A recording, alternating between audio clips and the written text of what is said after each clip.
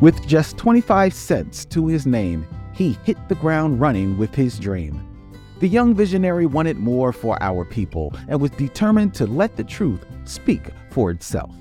He just had to get the word out. This is 2 Minute Black History, what you didn't learn in school.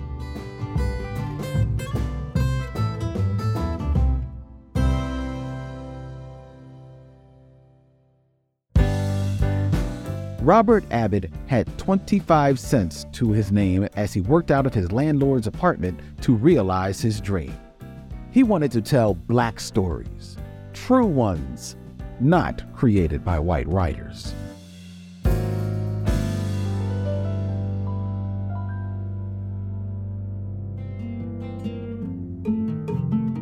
Once considered the world's greatest weekly, the Chicago Defender advocated for racial and economic rights.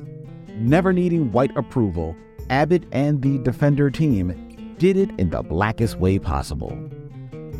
At the time, not many other publications were willing to write the truth about what was targeting Black people, but Abbott's team didn't have time to play around. They never minced words. The newspaper faced racial issues head-on and in a style that many considered militant, using heavy headlines and graphic images and highlighting things using red ink.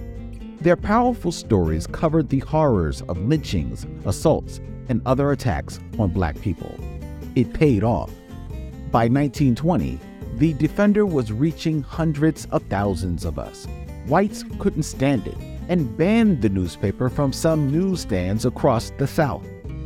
Despite it all, the Defender continued to push its advocacy for Black people throughout the country and created a legacy as one of the most essential papers in history. Like Abbott and his team, despite how anti-Blackness may try to stop us, we must see our visions through. In order to move towards the future, you've got to look to the past. This has been 2 Minute Black History, a podcast by Push Black. Show your support by sharing this episode on your social media and join us in amplifying stories we all deserve to know.